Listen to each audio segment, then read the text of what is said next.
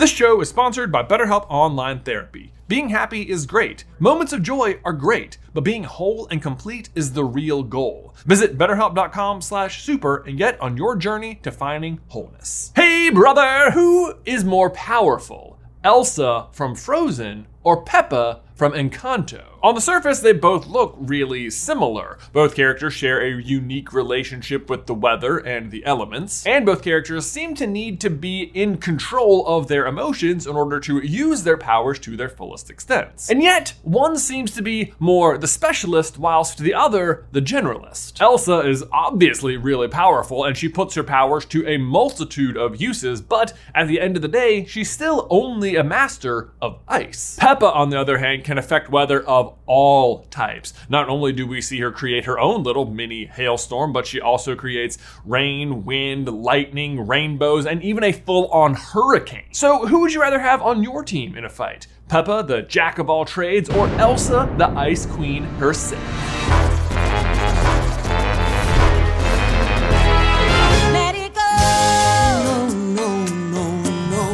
Talking elements fight or song fight, am I right? All right, let's get to know our contestants. What are their powers and where do they come from? Peppa's powers come from the golden candle that powers all of the magic present inside of the Encanto. She received her powers when she turned 5, like almost every other member of her family, alongside her siblings, Bruno and Julieta. Bruno can see the future, Julieta can heal people with her cooking, but Peppa can control the weather. Well, sort of. It all depends on her mood and emotional well-being. While there are parts of the movie where we see her actively in control of the weather, like right here where she's making a rainbow appear over the house, for the most part, her powers are at their most present when she is not in control of her emotions. Like when she's fretting about Antonio's gift ceremony, she accidentally creates a small tornado inside the house, and anytime she's feeling anxious about just about anything, a storm cloud forms over her head. And then in certain cases, when she's under like extreme duress, she even manages to zap people with lightning like Camillo here. Elsa's powers, on the other hand, are sourced from Ahtohallan, a frozen river or glacier which holds memories. I tell you, one day my kids are gonna think what I do is so cool, and then there's probably gonna be a period of time where they're like, man, Dad, that is so lame. And then hopefully they grow out of that and they're like, Dad, that's pretty cool. It's pretty cool you know all that stuff.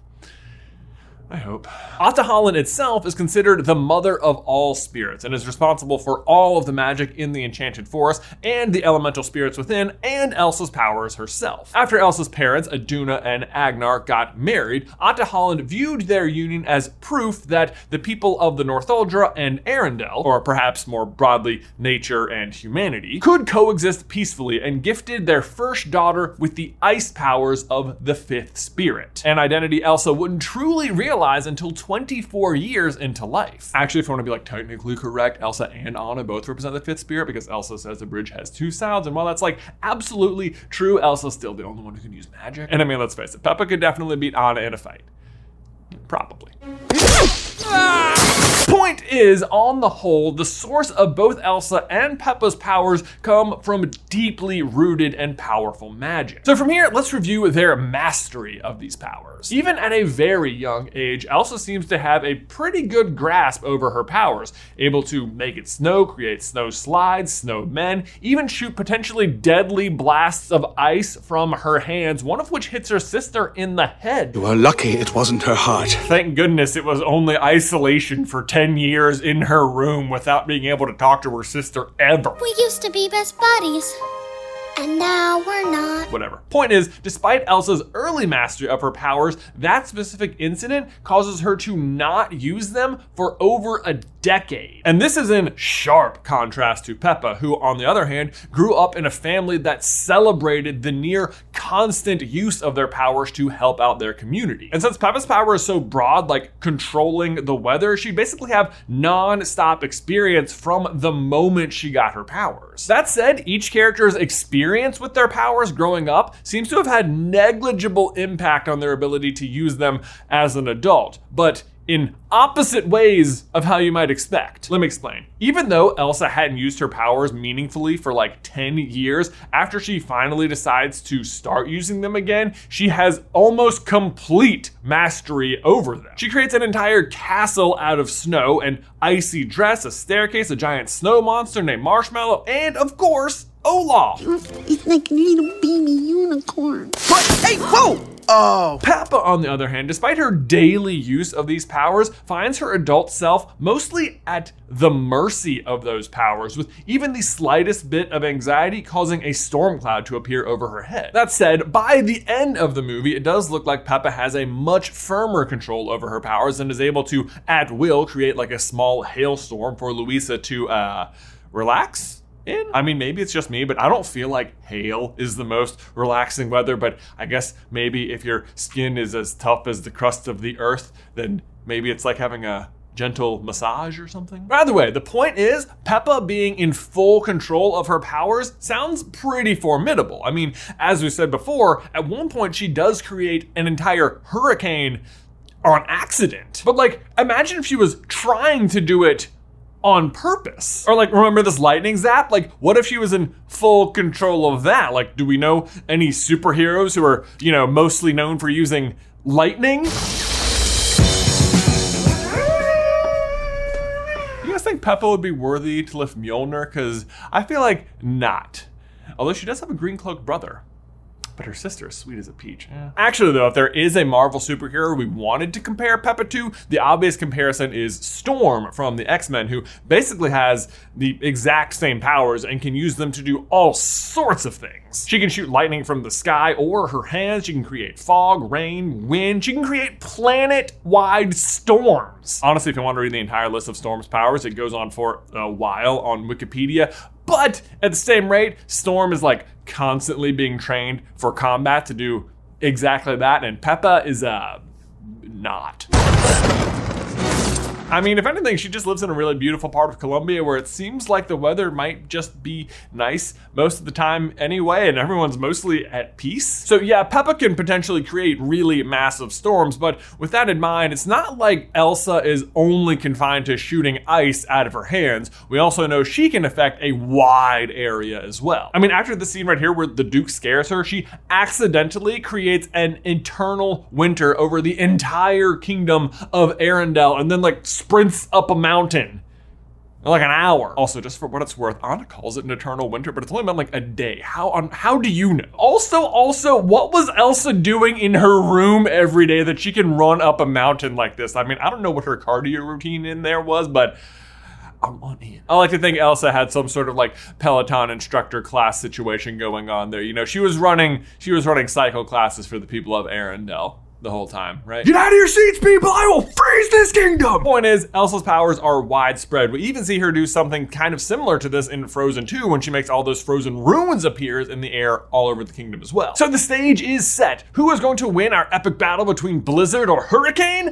Find out after this word from our sponsor. Guys, before we get to the big battle, I need to tell you a quick spooky story brought to you by today's sponsor, MeUndies. Long ago, there was a man I knew named Ichabod, and he wore nothing but MeUndies underwear because it felt like he was wearing nothing at all. And one spooky night, Ichabod spied a shadowy figure moving from the corner of his living room, and as it approached him, he shouted out, "What do you want from me, vile creature of the night?" The figure slowly stepped out from the shadows, peering at him with the blackest of eyes and a terrifying scowl. It turned out to just be his roommate Jeff, who'd gotten up to go pee. And Jeff said, "Hey Ichabod, you really need to wear underwear in this like shared living space, okay?" And that's when poor Ichabod realized he wasn't wearing underwear because he was so accustomed to wearing MeUndies, which constantly feel like you're not wearing anything at all. Moral of the story, when your undies are this comfortable, you might need to double check to make sure you're actually wearing them. Guys, spooky season is here, and so is the latest Halloween collection by MeUndies. Warning, it's scary soft. MeUndies is back with new limited edition prints like Jack Attack, Nobody Like You, and Spell It Out.